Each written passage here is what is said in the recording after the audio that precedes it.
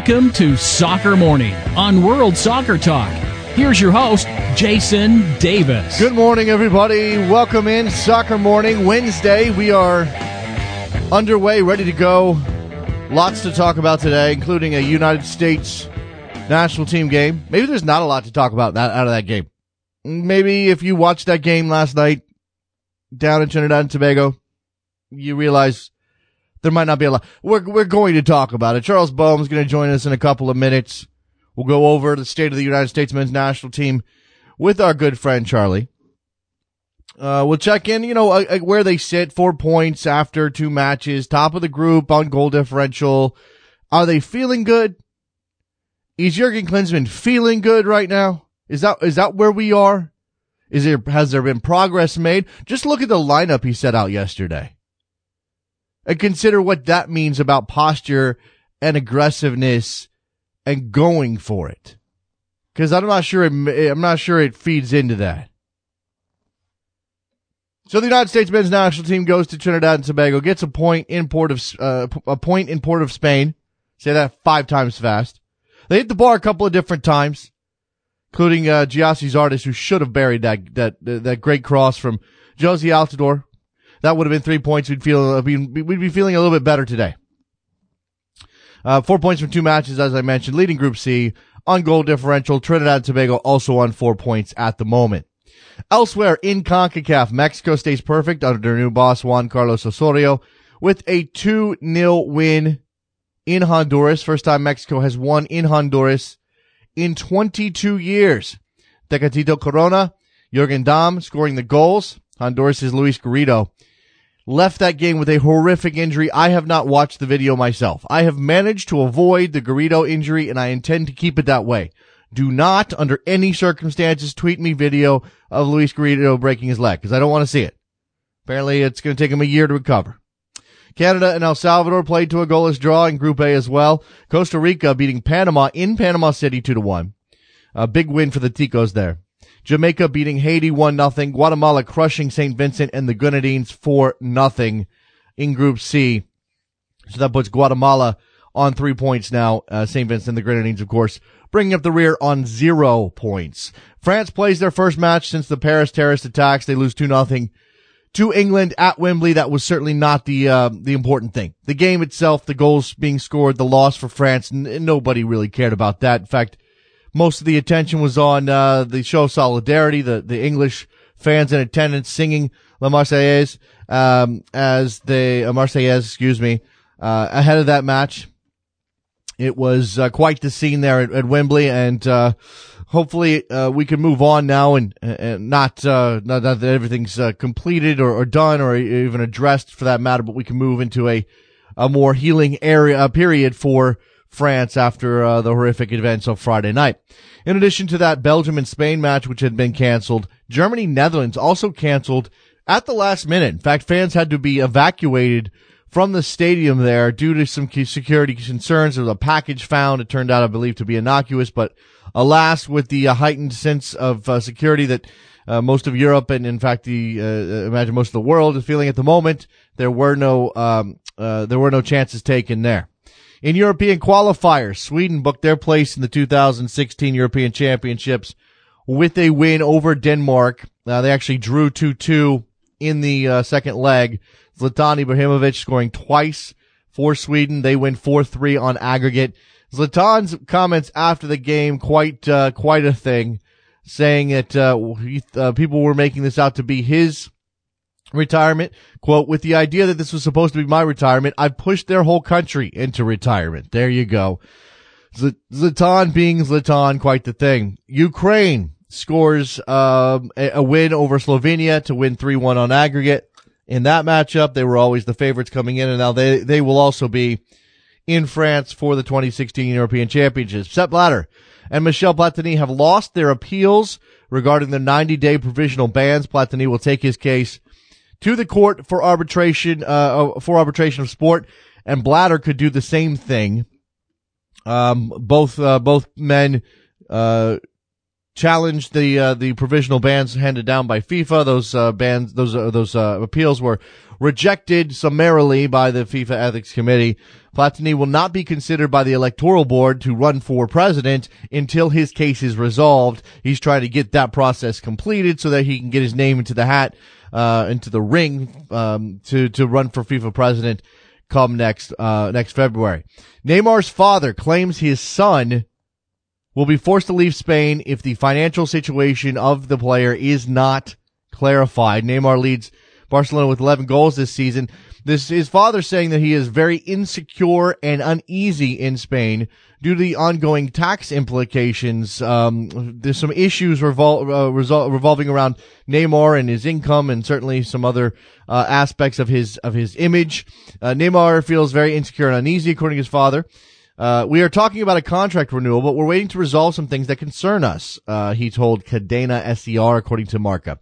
We can have this, we can't have this uncertainty with the tax of not knowing if what we're doing is right. We need to know if Spain accepts our situation. It's hard for us because we're receiving many attacks from Spain and Brazil on matters of taxation. Neymar is a media player, and we work his image from Brazil. We're talking to everyone to know what to do with this issue because we don't want to be in Spain for 2, 3, 4, 5, or 10 years and then be caught by surprise by being told our structure isn't correct. That's obviously, again, about the brand and about selling his brand and who controls that and where that's done and who gets the tax revenue from said brand selling. It's kind of boring on that end, but if Neymar has to leave Barcelona, that would be momentous. All right, let's take a break. We'll set this up. We'll talk some U.S. men's national team with our friend Charlie Boehm from MLSsoccer.com and other places. Don't go anywhere. Soccer Morning, WorldSoccerTalk.com. Face in the crowd, you're talking too loud, but I can't hear you calling.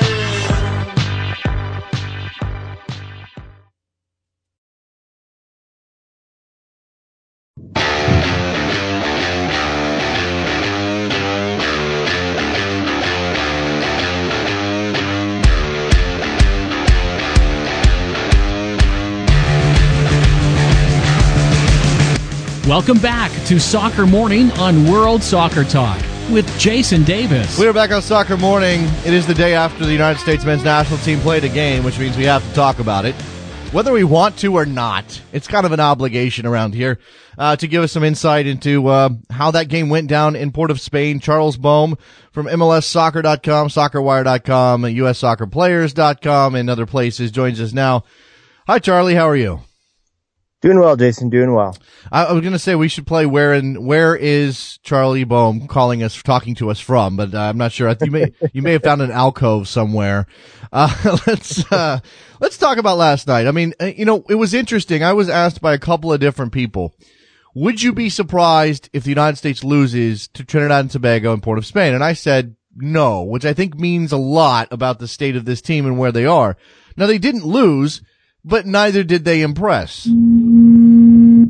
That's correct. This was one of the words that I heard a lot in St. Louis after Friday night's match, the win over St. Vincent, was professional. Matt Beasler emphasized it, a professional result, and I think that's what you saw last night. It wasn't sexy or particularly compelling as a spectacle, but when you can post a clean sheet in a qualifier away from home, and take a point home with you, then that's probably okay. It wasn't particularly inspiring, but they controlled the tempo for the most part. U.S. had more possession, created probably marginally more chances in the run of play. They were poor in the attacking third, but the first 2/3 of the field, they were all right. And so, at this stage and where this team is, the team sort of had the look of a team that's learning how to walk again. Given that, I think you have to take it and be happy. And, obviously no bumps on the road to Russia just yet. Yeah, I suppose, but how low is this bar right now, Charlie? If we're talking about getting a point on the road and not being effective at all in the final third as being okay. I mean, just by the posture of the team and the nature of that lineup, Klinsmann sent a message that, hey, we're just here to get a point. And to me, that kind of, is, I don't know, it says something about his attitude, certainly, and, it doesn't really line up with what we were expecting I mean, this has been, 5 years at this point, but it doesn't line up what we're expecting from Jurgen Klinsmann, 4 years. Well, yeah, but if you look at it in the wider context of his 4+ years in charge, Jurgen is good in terms of sort of the sketching out the sort of vision of where he wants things to go or how things could be. When it comes to actually laying out his team, making his selections, his tactics, he's actually been really supremely pragmatic, and to the point that I think it undermines the vision stuff a little bit.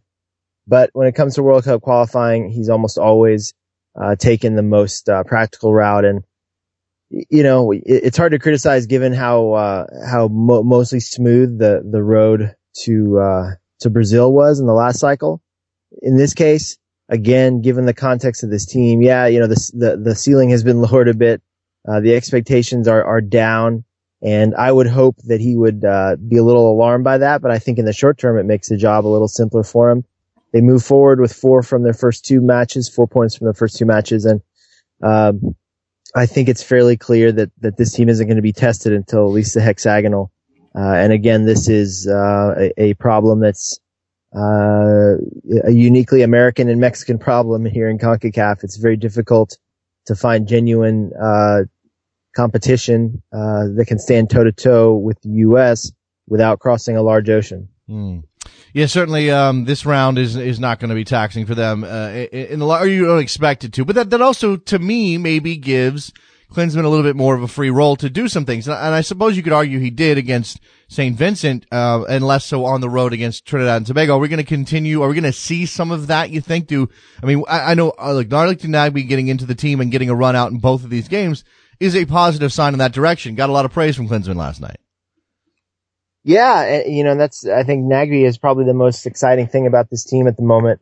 The idea that he's going to bring something significantly different to the squad, the idea that he can sort of jump the line a bit, given that conservatism I spoke about before with Klinsmann's selection and his policies, the idea that Nagbe, even though he's just made his international debut at age 26, if he can sort of get into the reckoning a little bit ahead of schedule, I think there'll be a lot more for people to be excited about regarding this team and a lot more upside to the team right away because he just brings a relatively rare skill set compared to others in the national team pool. So I'm already thinking about what he can bring as a starter. I think that Klinsmann probably is doing the same. Klinsmann typically forces guys to really earn their starting roles with months in camp and a lot of working up to that point. But I wouldn't be surprised to see Nagbe in the starting 11 the next time this team gets together. Okay, I've got Nagbe as 25. Did he age a year and I wasn't aware, or something? I'm sorry, I may be off a year on the age. But, I mean, regardless, your point stands that he's in his mid-20s. He's in his prime. This isn't a guy that you're working into the system at age 20 or 21. I mean, he's clearly on he's going to be hitting the downward part of the curve in short order. A couple of years anyway. I mean, you hope he can be part of this team and round into a contributor before Russia 2018 and then maybe be on the field for that. If Nagbe is the most exciting thing at age 25, and that's something I'm sort of worried about his role. I'm not sure. I mean, in this case, I'm not necessarily going to criticize Klinsmann for playing him out of position, even though I think on the wing is out of position for Darlington Nagbe. Partly because of the issues Klinsmann has in the center midfield. And one of those issues is that Michael Bradley has to be on the field, or it seems as though he has to be on the field, except he's not playing well. And he didn't play well last night, Charlie. He gave the ball up. I mean, with little pressure, bringing the ball upfield, looking for options and passing it right to Trinidad and Tobago defenders. What's wrong with Michael Bradley? Right. This is tough to unpack. I think there's certainly, you can make the argument that he's due for a dip in form at the tail end of a long MLS season, with, a sort of a back to the future type, environment he's been plumped back into in central midfield because we're again, we've gone back to the, American equivalent of the Gerard Lampard midfield conundrum.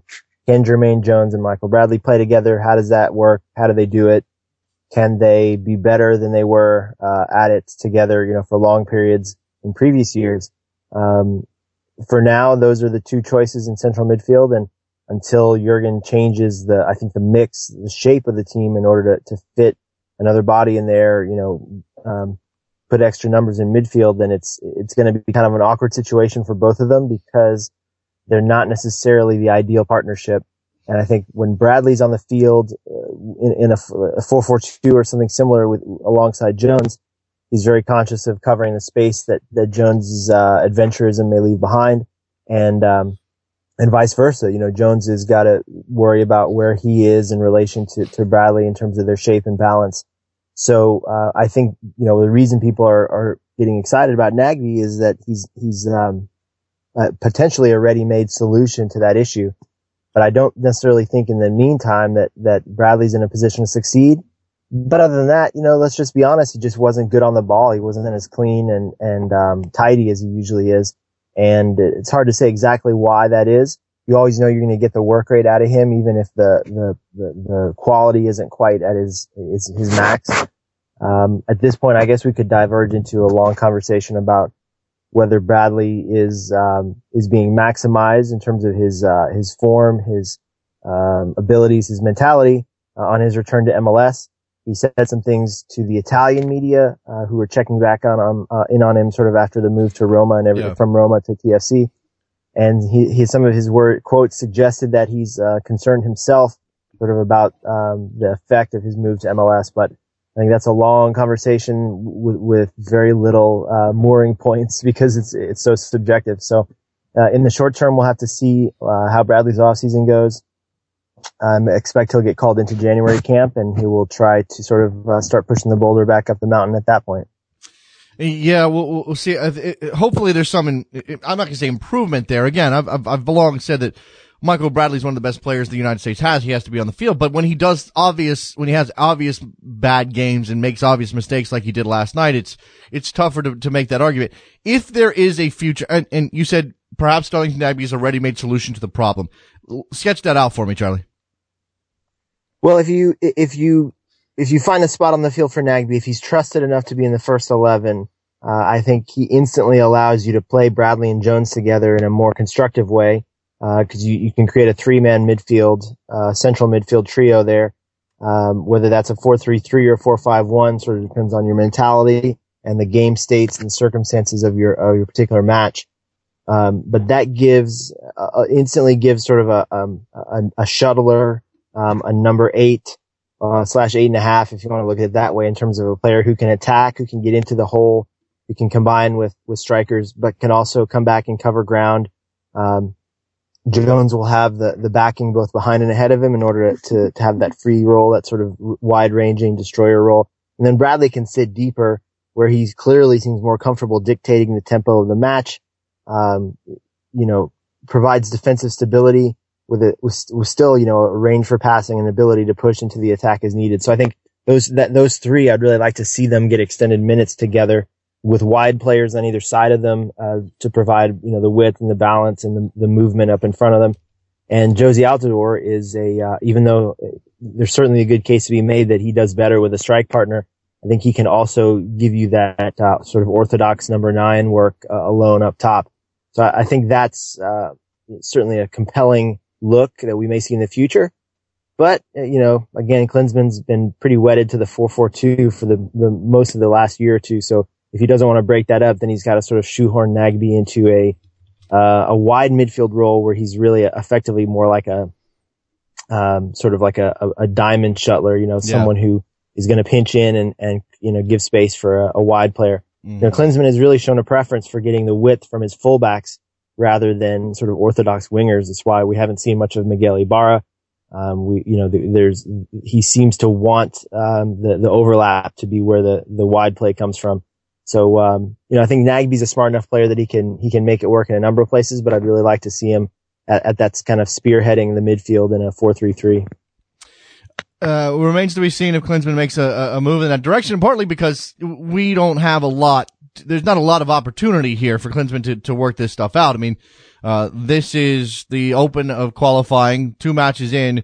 we don't see anything again until March, if I'm not mistaken, in terms of the full team and playing meaningful matches. You obviously have the January camp between now and then, and I guess we'll start looking forward to that January camp. I mean, Nagbe's appearance now is a relative surprise because that camp seemed ready-made for Klinsmann to get a look at him.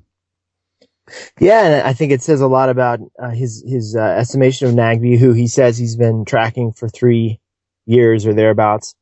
And it also suggests that there is something missing from this team, from this player pool, or there's something scarce, shall we say. There's a good reason, I think, to include Lee Nguyen in that conversation also. You know, the U.S. attack that all too often reverts to predictability and stagnancy is I think the most concerning sort of meta issue for this team and for Klinsmann at the moment. You know, he's able to get good defensive performances with a range of different guys. Although I do think he settled on Cameron and Beasler as his preferred center back partnership for the good. That's a good balanced partnership there that I expect will anchor most of qualifying. But, you know, beyond that, this team has to create more chances. You know, they have to do better with the ball when they have it. I mean, I think they had it 60% of the time or thereabouts yesterday, but it didn't necessarily translate into clear chances. They only had 2 shots on goal. You know, what few chances they did carve out were spurned. Zardes kind of had a hard time in his run out up top. Yeah. He seems to I'm not sure that he's rated by Klinsmann quite as much up top as he is as a wide option. And, you know, he missed the best chance of the game last night. So the real question here is, how does this attack get more dynamic? And, the likes of Nagbe are the sort of the easiest way to attack it. We'll see what they do in January though. Yeah, let's come to Zardes and his start up top, because there have been a lot of calls considering his role with the Galaxy for Zardes to play up top. That's his best position. I mean, that's the argument, right, Charlie? Is that Gyasi Zardes is most comfortable up top. Now we know his finishing can be a little bit wonky, and he does not make all the best decisions all the time, but.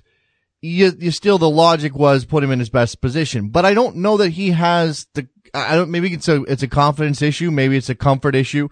Maybe it's because he plays in the midfield for the most part with the national team, but he just doesn't seem to have the same sort of, and I'll use the word swagger in the national team up top last night as he would for the Galaxy. Charlie, did I lose you? I did. I lost Charlie Boehm. I'm not sure what happened there. Let me see if I can get him back really quick. We'll continue this discussion because there's just a lot more. If we can get Charlie back on the air, we'll go ahead and talk about Gyasi Zardes, certainly about the back line. Charlie, are you with me? Hello, I'm back. I'm not sure what happened there. Regardless, and I'll ask this question in a much shorter format because I already laid it out. What do you think the problem is with Gyasi Zardes? Because he's a player we've all said should be playing up top because that's his best position, and yet he didn't look comfortable there last night. Yeah, right now he's a player that needs 6, 7, 8, 9, 10 chances to score one. He hasn't generally been a highly efficient finisher at club level, and so I guess we can't be too surprised that he hasn't been a particularly efficient finisher at the international level. I do think he deserves more opportunities up top. With his athleticism and his range, it's so easy, I think, for Klinsmann to just flop him out wide. But if he sees something in that partnership with Altidore that he wants to explore, then you've got to give Zardes more time up top. But yesterday that was a frustrating situation, I think, because of the wastefulness. In doing so, I think his performance boosted the stock of Bobby Wood, who seems to have found his footing alongside Altidore more rapidly. Yeah, and I think there's probably something to the type of player that Bobby Wood is that maybe complements Altidore a little bit better. I mean, again, to use that St. Vincent in the Grenadines game as evidence of anything is probably the wrong way to go, Charlie, but certainly Zardes and Altidore did not look to have the same sort of understanding or be as complementary as Wood and Altidore. Yeah, which is interesting, right? Because I was a little dubious, given that Wood and Altidore are somewhat similar players, but Wood seems to be able to drop into the spaces, be able to use the space that Altidore's power and his sort of, effect on defenders can create. Again, as you mentioned, that we do need to rate them against better opposition than St. Vincent and the Grenadines, but there's a little bit of, there's an interesting combination, I will say, of intelligence, work rate, and all the sort of striker, physical capabilities that you want, that Bobby Wood has, that Zardes just, isn't quite there. Zardes is maybe a little more of a tweener, a more versatile player, but at the moment he may not be quite the tool to fix what's ailing the national team. All right, let's talk about the defense a little bit. You mentioned, it seems as though Klinsmann has settled on Cameron and Beasler, which is, interesting considering that we had the Alvarado Brooks experiment, or whatever you want to call that during the Gold Cup. And he's used Omar Gonzalez, then not used Omar Gonzalez. If this is going to be the way things are for the time being, I mean, how do we feel about it? And again, last night he set out a back line that had 4 central defenders in it. Yeah, well, he has spoken of the depth of the center back pool. He doesn't like what his options are quite as much in terms of specialist wide players. So, he's calling in center backs, and to some extent, it works. As someone pointed out to me over Twitter, the German team that won the World Cup last summer had, generally had 4 center backs, filling the 4 defensive positions. So it can be done. And I think with a player like Ream, you have an intelligent player with the technical ability to adapt to different roles. But the question is, is it worthwhile to have the stability of a consistent back 4? The same way it's really sort of essential to have that, back 2, that central back pairing sort of locked down and figured out. We saw Klinsmann, kind of seem to settle on Beasler and Omar Gonzalez in that role for most of the last qualifying cycle. If he's decided that Cameron and Beasler are his guys, he can build everything else around them. But right now it's just been all chop and change in the fullback spots. We've seen Yedlin there. We've seen Orozco last night. I think if you're asking from them what you're generally asking in the formation that we discussed earlier with a 4-4-2 where the fullbacks have to kind of push on into the attack and give you width, it's a tougher challenge for a center back to adapt to that than it is someone who spends more time there, even a converted midfielder. And really, we have another conundrum here in terms of Yedlin, another bright young player that Klinsmann has invested time and trust in, yet he's playing them out of position more often than not. Yeah. Yedlin was burned on the only goal that St. Vincent scored, given that run out at right back. But to me, if he's a right back going forward, you do him a disservice by kind of using him as a midfielder when he really needs his minutes, and he's getting his club minutes in the Premier League as a fullback. So, you may see him sort of just go through the growing pains and just have to deal with that. I think the problems that creates are different ones, and Jurgen's just going to kind of have to play triage there in terms of what he's more concerned about on a game by game basis. Now we saw, if I'm not mistaken, and I'm trying to remember, I think Klinsmann only used 2 of his substitutions last night. He had put on Darlington Nagbe and was it Bobby Wood at some point? I'm sorry, I'm blanking on the second sub, but yeah, I know he left one in his pocket. He did leave one in his pocket. And so we saw Darlington Nagbe for a second go round. Again, maybe a mild surprise considering he seemed he wasn't in the picture at all before this roster came out. But there are other guys on this team that I think we want to see, and maybe we missed an opportunity to see against this competition. If there's somebody that you didn't get a chance to get a look at right now, with this qualifying campaign now underway, that you wanted to see maybe getting some playing time, especially against the Minnow in the first match, who is it? Yeah, I was disappointed not to see more of Miguel Ibarra. And I've said this for a while now. I think he was eminently deserving of the call up back when he was in NASL at Minnesota United. He's done everything that his coach would have wanted him to do. He sought out a move to the higher level. He's gone down to Mexico. He's carved out a bit of playing time here and there. He scored his first goal a couple weeks ago. He brings, again, he's an outright winger in the sense that there just aren't many of those at the moment, that Klinsmann has called up. So why not give him an opportunity? Why not let him see let's see what he can do out there. I think even just putting in one orthodox wide player like that can change the game for you because it can stretch the field in a given direction. And he's the type of player that I think could set up a useful rapport with Altidore, provide this service, change the outlook in terms of the way, opposing defenses, set out their stall. And yet we're not seeing it. So, again, I'd like the verticality that he brings and the just a little bit of an extra dose of flair and skill. But for whatever reason, Klinsmann has pretty much kept him in his back pocket, and really strange to see last night again in warm conditions in a tropical environment, not using that third sub. So again, it's another one where we're going to probably go into this break now wondering a little bit what's going on there. Yeah, we saw Jordan Morris called in this team. He ultimately didn't play last night. Alan Gordon was part of this. I mean, again, I think he was the break glass in case of emergency guy. Mixed Diskerud on the bench as well. Kyle Beckerman, obviously, safety blanket for Klinsmann. Do you think we're going to see some continuity here? I mean, again, we've got some guys that eventually are going to have to be weaned from the team because they're not going to make it to Russia 2018 in terms of their age and their ability to contribute. But for the time being, for the qualifying campaign for March in Guatemala, what kind of continuity can we see? There's clearly a veteran core that Klinsmann trusts that I think he will, ride until he can no longer, whether it's them not getting senior minutes or just not performing. And Jermaine Jones remains his sort of on-field avatar.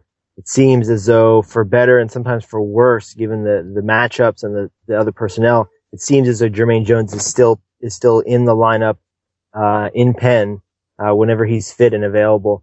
I think he still does for all the frustration that the Bradley situation has caused all parties, in terms of not necessarily always getting the most out of him. I think Bradley is a trusted player for him. Will Clint Dempsey come back in? I think eventually he will. But the question is when and how and what's his role when he does come back. What was the behind the scenes politicking to this, to him missing out on this latest camp. Again, you'll see, I think Beckerman and even guys like Alan Gordon, clearly they're bringing something to the table that Klinsmann values, in terms of the chemistry of the mix overall. So January camps are typically a trial period for domestic guys who are less familiar. But there's so many MLS based core guys now that he can kind of do what he wants with that camp. So it'll be something to watch, probably be a similar setup to this past one. But Klinsmann has to decide, how important it is to get more new blood. Is he satisfied with bringing in a couple guys here and there like Nagbe and Miazga, or does he want to sort of advance that process, do that every time, turn the page a bit more, trust some unfamiliar faces? He has not necessarily shown an inclination to do that in matches that really matter. And so I'm not sure that I expect it to change. But again, January is a really crucial period here because with a real sort of a marathon 2016 on the qualifying front, plus Copa America Centenario, there's going to be a need for bodies. January is when you really have to do it. So if you want someone like Dax McCarty or Benny Feilhaber, to shoehorn their way in, it's got to happen right away. Yeah, that's interesting to consider, and I'm trying to go back in my memory to this past January and how he handled that. I do recall that there were some first choice guys in that team because they're MLS based now that wouldn't have been there before. I don't know. I guess I would prefer him to give as many new guys a chance as possible to get seen, Charlie. If there's as I let you go here in a couple of seconds, if there's a guy that we haven't seen yet at all, especially under Klinsmann, or maybe if you want to even go back, if you want to take a guy who's never seen a call up and maybe deserves one, who is that guy? Yeah, well, Kleshin is certainly one who, Sasha Kleshin made a big impression in MLS this season, but, simply doesn't seem to be rated by Klinsmann. Same thing with Feilhaber. It would be really fun to see what some of the engine room options these guys would bring and some of the potential in terms of chemistry.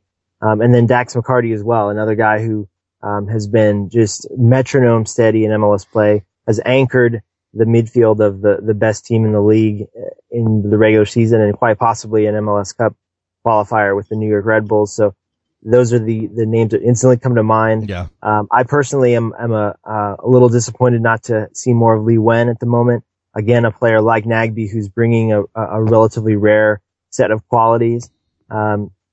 Shows some promise when he does get, national team minutes, but then hasn't gotten an opportunity to kick on from there.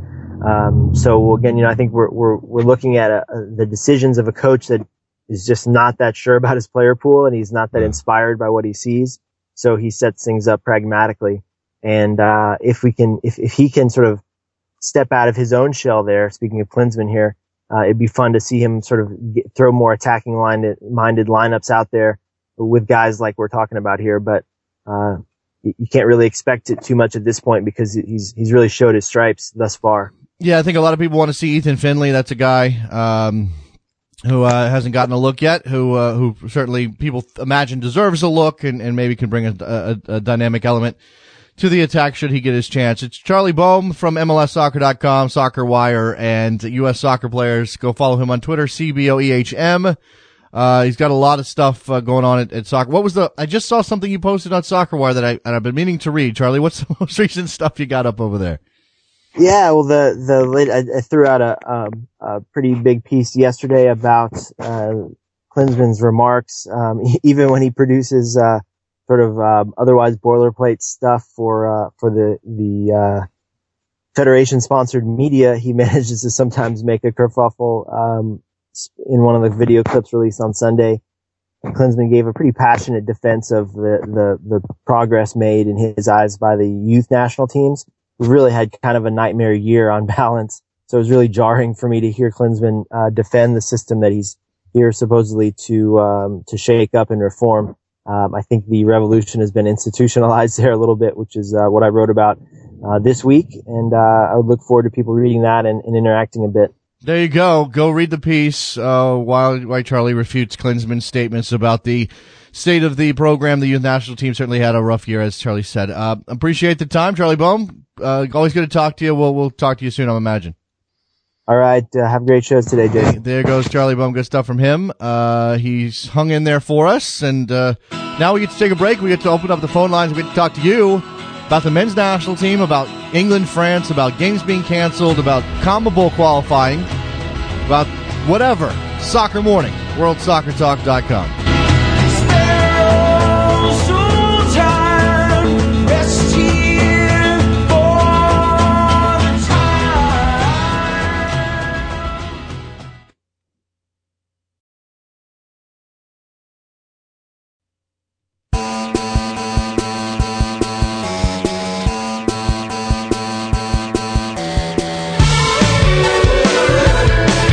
Welcome back to Soccer Morning on World Soccer Talk with Jason Davis. I think it's about time to refresh the music around here. I don't know. I mean, you get locked into a routine, and it's not a thing I think about regularly. Gotta keep track of the soccer news. We gotta get guests lined up around here. That's Trevor's job, but we gotta do all this stuff. We gotta prep. We gotta get ready. We gotta get the technology to work.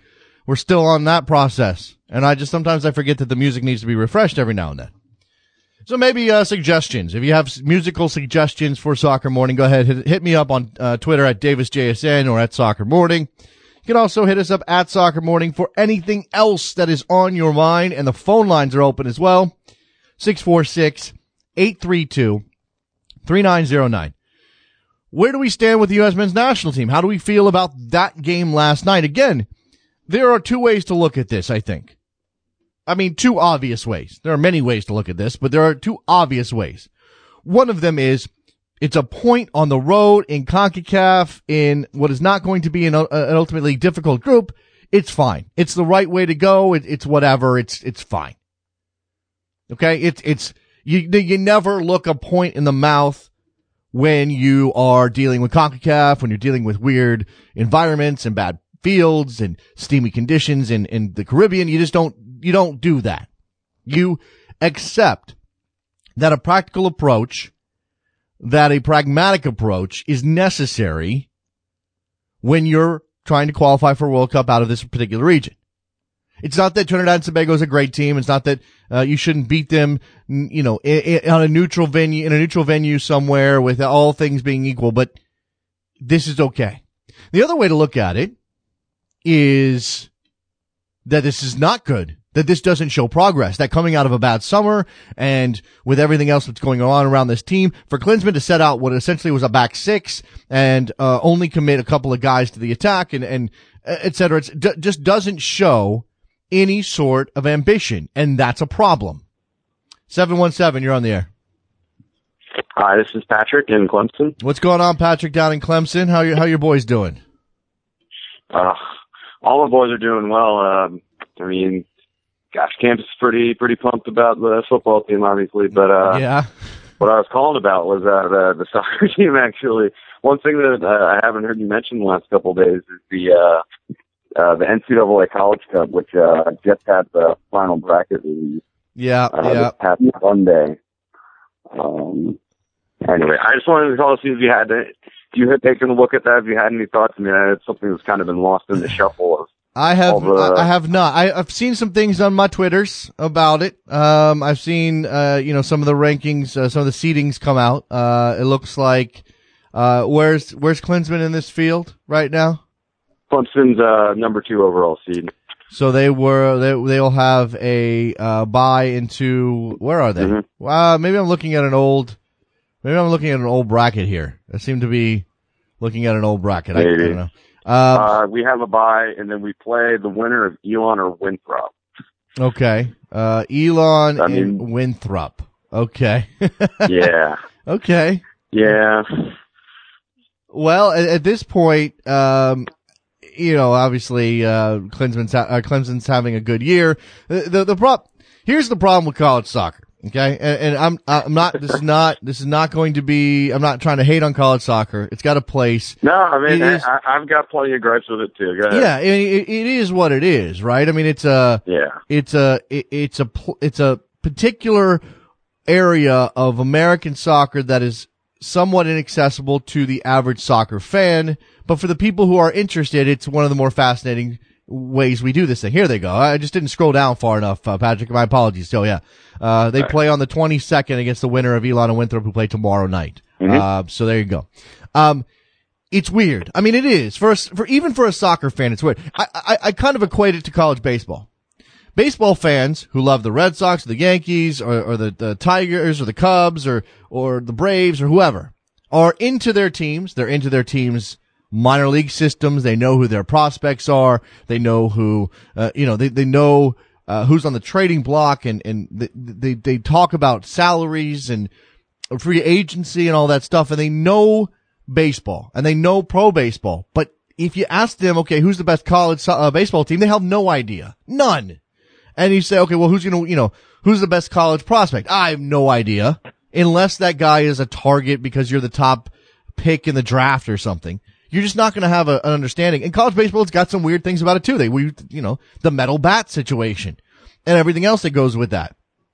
And I think college soccer kind of gets relegated to that area where it's just not, it's just different.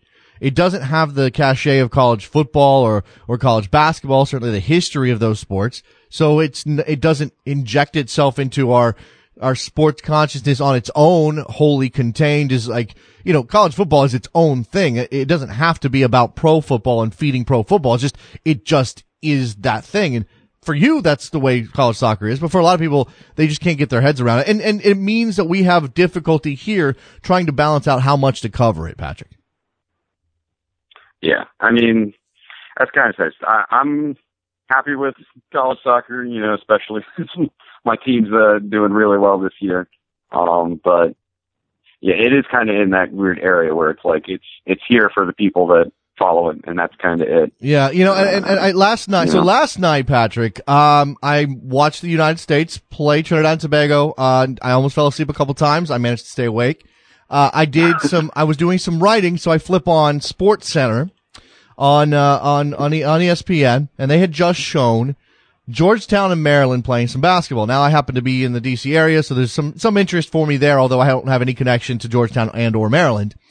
But after that game, which turned out to be a great game and Maryland won, Scott Van Pelt, who is a Maryland alum, who is the host of the Midnight Sports Center that they've turned into this whole thing about him, did his show from the floor at the Comcast Center in College Park, Maryland. After that game, that was his thing. And he had, he had the Melo Trimble, the best player from Maryland, and he had Grievous Vasquez, who was a former great player from Maryland, the coach, and all these things. He's doing all this stuff. And I sort of joked, maybe I can do a game from, somebody said you should do a game from, or do a soccer morning from Maryland. I said, that was me, actually. Yeah. Oh, was that you? Okay. Well, there you go. Cause you're the college soccer guy that's in my timeline. And you said, let's go do, and, if they let me on the field after a match, hey, maybe that'd be fun. But, again, there's a national relevance to Maryland. This is true. I mean, soccer obviously has to claw its way into relevance in every area, pro and college and everything else. But there's a national relevance to Georgetown, Maryland that is difficult for college soccer to get. And as we continually talk about how the development path of the American player is going to change and is changing based on professional investment, it makes you wonder where college soccer's place ultimately is. Yeah. Yeah, I called in a couple times and had that kind of conversation with you. It really is hard to see how it gets out of this nebulous area. And, it seems like it's, and we've talked about it too. I know you and I have talked about it. First of all, change the rules, line the rules up with FIFA. Number two. Number one, it makes me so sick to go out there and have, not have stoppage time, especially. That changes the complexion of the end of game so much that it boggles my head. Yeah, how they don't have that at the very least. There's that. There's this unlimited substitutions. Please stop with that nonsense. Stop with unlimited substitutions. I mean, even if does the USL have like 6 substitutions or something like that? Even if it was that. Yes, right. Yeah. The fact that that if you make a sub, it's final, that would be so much better. Yes, that's what it is. A player comes, if the player is in the game and he comes out of the game, he's done. That's how soccer works. This is not basketball. It is not go to the scorer's table and check in so you don't give your best player a breather. That's not soccer to me. That's not this sport. That's something that's a bastardization. It's not really doing those players any favors, if they're trying to get to MLS or get to some pro contract, because, that's not really giving them the same type of game experience that a program anywhere is going to. I mean, it's the only place in the world you really see that kind of substitution. So, yep. All right, Patrick, I got to run. I got other people waiting. Appreciate the phone call. College soccer. Good luck to Clemson. They know number 2 seed in the tournament. And again, the other thing about college soccer, they need to figure out a way to play year round, or at least throughout the entire scholastic year. Just kind of stretch that thing out. The season is too short. 810, you're on the air. Hey, how's it going? Brendan from Irvine. What's going on, Brendan? Hey, yeah, well, I'm not college soccer topic. I didn't call on that, but I watched a couple games this year. Usually don't, a couple Michigan games, Wake Forest, and they ended up being entertaining. It was really, really entertaining. But, I was just calling Clemson. I mean, it just seems, we can beat a dead horse, but, we got guys who, you would think, we finally get a Cameron Beasler pairing, which, I think we've been claiming for a long time, and it works out fantastic. And then we got Miguel Ibarra, who makes a move, from second division to Liga MX, scores a goal 3 weeks ago, and he gets no playing time, and he's a true winger. I mean, that was one of the positions, we were weak at as fullback and winger. We get a true winger. He's he always wants to find a player to kind of fit in there. We got Yedlin and Johnson there, who are kind of our true fullbacks, rather than a true midfielder, a true winger that, can help out in the attack with, a system with 2 forwards. So it just seems to me like, no matter, what kind of position a player puts themselves in, Clemson's not going to recognize that. And I can definitely see how it's getting frustrated for the player. And maybe that's why we have a little bit of a lack of performance. Maybe that's why some of these players are out of whack, like a Bradley. Yeah. And look, I think that, I don't think that Jurgen Klinsmann is stupid about soccer. This isn't him just not understanding how to put his team out, how to put a team out there. He is, I tend to believe he overthinks these situations a little bit sometimes, probably more often than not. And I think he does want to challenge players, and he does imagine that the skill set certain guys have is better suited for other positions rather than their natural or rather than their club positions. I have no problem with Fabian Johnson playing on the wing. That's not a problem for me. No. Yeah, he's not going to put his boots on the chalk. He's not going to be that guy. but that makes sense. There's a reason to play Fabian Johnson there. Certainly dynamic. And as we talked about with Charlie Boehm, looking for your width from your overlapping fullbacks is sort of the way Klinsmann has set up this team. Now, last night was a different story. You got Tim Ream and Michael Orozco. You're not getting your width out of those guys, but and maybe that was capitulation, but it was what it was on the road in CONCACAF. Generally speaking, he plays guys who are going to overlap. DeAndre Yedlin's not a winger. He's not. He's a fast guy. And, you know, maybe Miguel Ibarra brings that element to the team, but I think Klinsmann I think Klinsmann just forgets about position when he puts his teams together. And I don't think I think he sees guys as players rather than as a center back or a midfielder or a fullback or or a forward. He just sees players and then thinks that they can just be thrown into whatever position he needs them for, and their skill sets will somehow magically come to bear in those spots. And again, I don't think it's naivety. I think it's Klinsmann overthinking things. Yeah, no, I agree with you, and I won't go longer on this, but I just say, you know, if you look at, I think Johnson in midfield, obviously that's fine, and you know, but it's like, hey, Giassi's not doing that well in midfield. Let's keep him as a sub, as a striker to come off the bench if there's not a position for him, which is fine.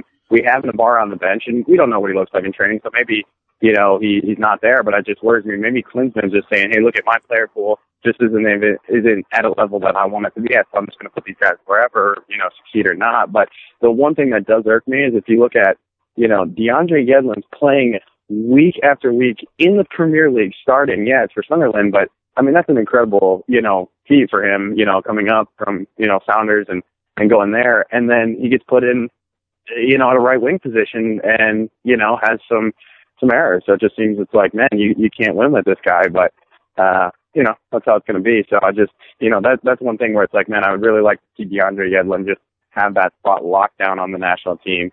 As he does on the club level, you know, for the time being. But, you know, we'll see how it goes. All right. Appreciate the phone call. Thanks a lot, man. There goes Brendan up out in Irvine. Let's see who we got here. 917. You've been patient. Who's this? Jason, what's up? It's Bill from Rockland. What's going on, Bill? I have like 4 or 5 topics I could throw at you because the 3 days we missed last week. Oh, I gotta catch up. It's like my homework that I missed. I gotta catch up with the rest of the class. Go ahead, Bill. I know you talked about this. You talked about the Cosmos one in the NASL, right? Yeah, I did. I talked about it here a little bit. I talked about it on obviously not everybody can hear the satellite radio show, but I talked about it pretty in depth there. In fact, we had Neil Morris, who covers NASL, to talk about that win and what it means and you know, what they do now with Raul and Senna leaving. I tried calling you Monday night, because I think Jared would get more of a kick out of this than you would. But what do you think the chances are? Is it closer or further away from them buying the Red Bulls now? I don't see that as a legitimate thing ever. I don't know that anything happening now changes the odds of that. I think the odds of that are, you know, a couple billion to 1 at this point, Bill. I think that the Cosmos are committed to their program, to their idea of what they want to be, and I think they really do believe that the NASL is the place for that. Buying the Red Bulls does nothing for them. I just think NASL, the second division, they can't be in the second division. This is one of the biggest names in American soccer. It's the Cosmos. I had people over from Ireland talking about it. I mean, people talk about this team all over the world. I know that. In the second division. I'd like to see some action, and I'm sure they've done this, and maybe, you know, it's all proprietary or whatever, but I would love to see actual market research and to see whether or not American soccer fans, and because who's the demographic we're always talking about, Bill, when it comes to soccer, right? 18 to 34. Soccer's growing in popularity with that group. I mean, even sometimes we talk about the kids that are under 18 because soccer is the most popular sport with them, and it's a sport of the, you know, that's why it's a sport of the future. That's why more investment's going to come to the game. I'd love to know if, especially in that 18 to 34 demographic, people are really aware of the Cosmos. No, I don't mean like, you know, have heard of them, but maybe are aware of who they are, what they were, and maybe even just heard of them. Maybe that is something to measure, because, and I'm talking about just the casual average soccer fan. I'm not talking about a guy who listens to this show every single day like you do. I'm not talking about a guy who is, mining new statistics online or on Twitter talking about soccer 24 hours a day. I'm talking about the person who flips around the television and says, oh, there's a soccer game on, I'll watch this. Does that person know who the Cosmos are? Do they? I don't know. I wonder what their jersey sales are like. Yeah, I mean, that's a good question, too. That's a big way to figure that out. And I just wanted to say, too, about last night's game. That was a last-minute thing, then putting that on NBC. I watched it. I just went through the channels, and it wasn't even listed as a game being on. I just happened to find it, and it's great that it was on. But that was a last-minute thing, them throwing it on NBC last night. The which one are we talking about? Sorry, I'm spaced for a second. The U.S. game last night. Sorry, I'm all over the place. The NBC. That U.S. game last night. On NBC Universo? Is that what you're talking about? Yeah. Yeah, I don't know what their schedule is. I mean, I wasn't aware of that channel at all until the U20s came around. Yeah, because it was a last-minute thing. Because I looked earlier trying to find it, and it wasn't there. And then I just happened to notice it somewhere. It was going to be on that channel. I looked it up, and they weren't listed as playing, but the game was on. So it was a last-minute thing. I don't know who pulled the strings to get that, but that was great being able to watch that last night. Yeah, and actually, I watched the Mexico-Honduras game ahead of that one, and it was Andres Cantor on the call for them. So who I enjoy. My Spanish is still developing, so I'm not understanding everything necessarily, but I enjoy Andres Cantor. I got anything else, Bill? We run through your list of topics.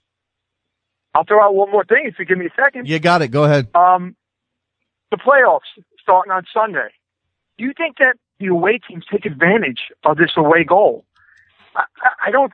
I see too many teams. It seems like they're happy with a tie in this first leg. Yeah. I think for New York and Dallas, we have to win this game. You have to win 1-0, even 2-0.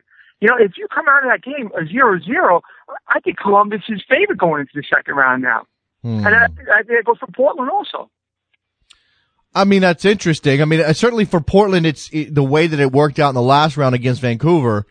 They weren't able to score at home, but they kept Vancouver off the score sheet. And Vancouver they really didn't want anything to do with opening it up and risking giving up a goal to Portland in the Portland leg. They sat back, they absorbed pressure, they got away with a goalless draw, but I always thought that actually benefited the Timbers in the end. And sure enough, the Timbers found the goal first in Vancouver, and it was basically over because Vancouver's got to chase 2 goals now.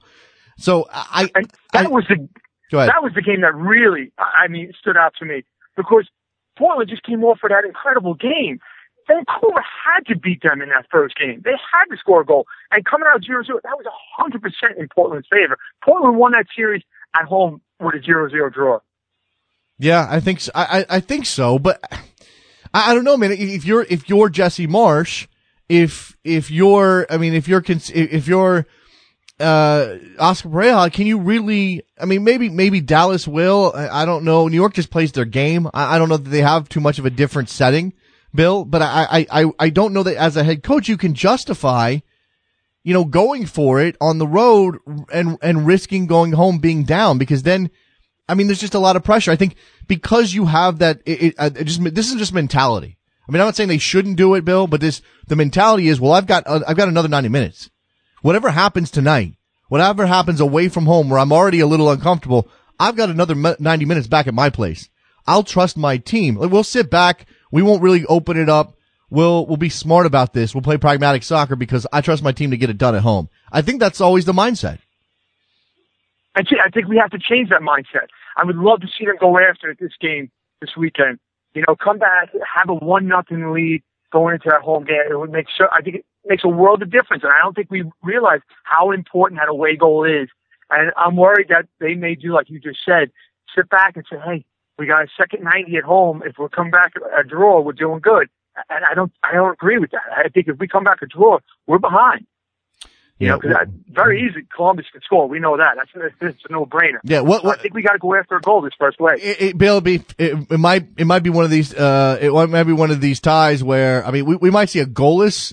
I don't think so, but we might see a goalless drawing in Columbus, especially if the Red Bulls try to shut them down and clog up the midfield and make it tough. And obviously Columbus is dangerous on the wings. You got to account for all that. We could see a goalless draw in Columbus and then something like 4-3 back in Red Bull Arena. It could be like that. I'll tell you, if it's a goalless draw, Columbus has got the advantage coming home. All right. I appreciate the call, Bill. Thanks a lot, man. Thanks, Jason. I'm glad we could work through the list. All of those things I missed. Let's go to 347. I'm guessing this is Aaron. Am I right? Who is this? Oh, it's Eddie in Brooklyn. You guys got the same area code. That's my problem because we're not screening right now. Eddie, how you feeling? I'm feeling inspired thanks to Bill in Brooklyn. I figured it out. What's that? The away goal rule should only count for the higher seed. Okay. Meaning that way. Go ahead. Yeah, so let's say he was talking about if the Rebels they go back to Rebel Arena 0-0, that Columbus has the advantage. Well, then in that instance, now Columbus doesn't have the away goal rule. So if they tie 1-1, it goes to extra time. They don't get to advance because they have the away goal because they're the lower seed. Uh-huh. So it adds importance to the regular season now too. That's interesting. So essentially, you're putting you're giving the Rebels an incentive to go to Columbus, try to find goals. Exactly, because now they would have that to their advantage. Yeah, that's I don't know. I mean, I'd have to think that through a little bit more, but it sounds intriguing. I mean, the problem with the away goals rule, and this is true of like the golden goal as well. I mean, back when the golden goal was a rule, the problem was it's counterintuitive. You think, oh, one goal wins the game. All you gotta do, it's sudden death. Go down, find the goal. But the nature of soccer is you're always thinking about consolidating your defensive structure and making sure the other team doesn't score first, which means now everybody's reacting instead of being proactive. Because if I go forward and I leave space in behind, then they're going to find the golden goal. They're going to beat us. And the same thing goes with the away goals rule. It becomes so important that now we're guarding against it. It even gives Columbus reason not to be proactive and try to play their game at home against the Red Bulls in that first leg, when you would think that because of the way these two teams play, we could have some real fun soccer. But no, wait, the Crew don't want to give up, they don't want to give up an away goal and have to go back to Red Bull Arena and have to overcome that deficit. And that's the thing though. So it's the Rebels will have the incentive to score because they know, all right, say it finishes 1-1 as opposed to nothing. Now they know that any draw of any kind, they're going to advance at home, that they don't even have to win the game, because if it finishes 2-2, yeah, under the away goals rule, Columbus will go through 3-3 on aggregate. They got more of the away goals, but no, those don't count. The only one that counts is the Rebels' one away goal. Yeah. So they advance with the 3-3 aggregate, scoring less away goals. Why? Because they're the higher seed. They earned it more. So now you add incentive to the regular season. My main thing is trying to add incentive to the regular season. No, I know. If it was up to me, I know you hate that. If it was up to me, honestly, it should be the way Liga MX does it, where higher seed advances, period. Yeah, I'm with you on that. I think that's probably something MLS should look at in the future, is the higher seed advances on a draw. Give that lower seed reason to open it up and go at the higher seed, trying to score more goals rather than trying to match. Because when you try to match, again, I mean, the instinct, especially in American soccer, which has had this cultural imposition of English soccer for so long, the instinct is let's defend first, and then it becomes, well, let's defend first and then go find our goal. Well, now it's just defend, because you're more concerned about that, not making a mistake, shutting things down, than you are about trying to get the ball forward. You have guys who are reticent to even try to get forward and find the goal. You end up with a striker who's got to do it all by himself. I think that one of the other things to consider, Eddie, is, despite the fact that your idea makes a lot of sense, is there's an issue of the complexity of all this. I mean, I've had a lot of people say, how do you explain away goals or aggregate or, the way that the playoffs work, the way that the MLS playoffs work and the tiebreakers. How do you explain that to the layman? And there's certainly something to be considered there. Man, forget those people. It's quick as 5 minutes. Like, look, they're the better team. They finish higher in the regular season. If they score away from home, it matters more than the other team. Okay. Now they're playing soccer. That's it. Simple as that. No, I like it. I mean, in all honesty, I still, like I said, I'm a huge proponent of the higher seed. That's why I think the Liga MX playoffs are always far more entertaining than the MLS playoffs, only simply because, I mean, not only for the cultural differences, but there's a lot of craziness that goes on because the lower seeds, the 8-7 seeds, they go after it knowing that, look, man, we're going to have to win this game because draws aren't going to do us any good. Yep. And you see a lot of crazy stuff happen. Very rarely do you see a boring, Houston Dynamo Sporting Kansas City like scoreless draw. There's always some enthralling soccer being played, but it's still got to come down to make the regular season count. And this is like the best way I could think of right now off the top of my head. Yeah, I'm sort of with you. I mean, and again, I mean, I'm not trying to, I want MLS to lock into something so we could get some rhythm here as a soccer country, as a fan base that likes MLS, something that we can, I know that MLS, I know that Major League Baseball and the NFL and maybe even the NBA have tweaked things over the years, but not like MLS has. MLS has changed their structure so much. I just want some continuity, but at the same time, you do realize there are some flaws in the system. Well, yeah, that's what's going to happen when you have playoffs in a sport that really, it's not really made for it. I would like the way if they did it like after the Belgium League. I think they have like a table afterwards, like teams get wielded down to a table. So it'll be like an Eastern Conference table of like 4 or 5 teams, and then maybe like a round robin kind of thing. And then the best team from that table advances to the final against the other team from the other table. But that's going to take away that sugar rush excitement that American soccer, that American sports fans like. It has to be like everybody likes March Madness because it's like really exciting. Like the quality of basketball is absolute trash, but it's exciting. That's what people want. So yeah, as long as you look for excitement, I'm not sure how you're going to be able to find continuity. Because the one thing that they always do is they like to adapt and change to, as society goes along with it. So I give them credit for that. But as long as they're looking for excitement, I find it hard to find something that's really to stick. Okay. Appreciate the phone call, Eddie. Good stuff, man. All right. Well, quick question. Yeah. How many points does Jorge Luis Pinto have with Honduras right now? Is it 0? I think it's 0. 0, yeah. And how many points does Costa Rica have? 6? They have 6? 6. They have 6. Yes, that's right. 6 is more than 0, right? 6 is more than, look, I know you've got this axe to grind. I think I mean, you want to use this forum that you're more than welcome to. It's part of why we are here. But obviously there's some talent differences between Costa Rica and Honduras. Obviously, but yet that was never pointed at when we were struggling. Okay. It was Pinto. So I'm saying like that narrative, my beef was with people who had no idea what they were talking about, trying to comment about my team, and people who get paid to talk about my team having no idea what they're talking about using that narrative. And this is me just kind of like sticking it to them every time it happened. Like okay. That should have never been the narrative. Okay. I'm with you, Eddie. I'm with you. Obviously things are going well for the Ticos right now in the 4th round and not so well for the Cutrachos. So, it is what it is. Eddie, appreciate the call, man. All right, man. All right, because Eddie in Brooklyn, talking some soccer, as we do around here. Imagine that. I just want to get this in. Our friend Bo Durr, noted soccer writer, author of, many good books, including, Long Range Goals on MLS. That college soccer discussion that we had with Patrick. I wish college soccer would play a fall season under current rules, except the clock. Which is what the clock stops, right? Just run the clock, run it up, just fix the clock. But under current rules, which is unlimited substitutions and some of those other things, and then spring games under FIFA rules. That's interesting.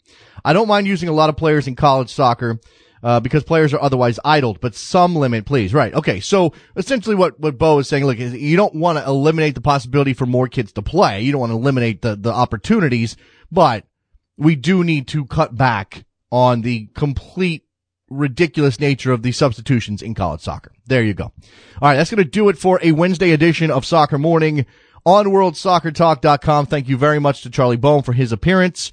Good stuff from him. Go follow him on Twitter at CBOEHM. Thanks to everybody who called. Good calls today. You guys are, that's a solid lineup of callers. And we'll be back tomorrow. We'll talk more soccer on Soccer Morning. See you then. Bye.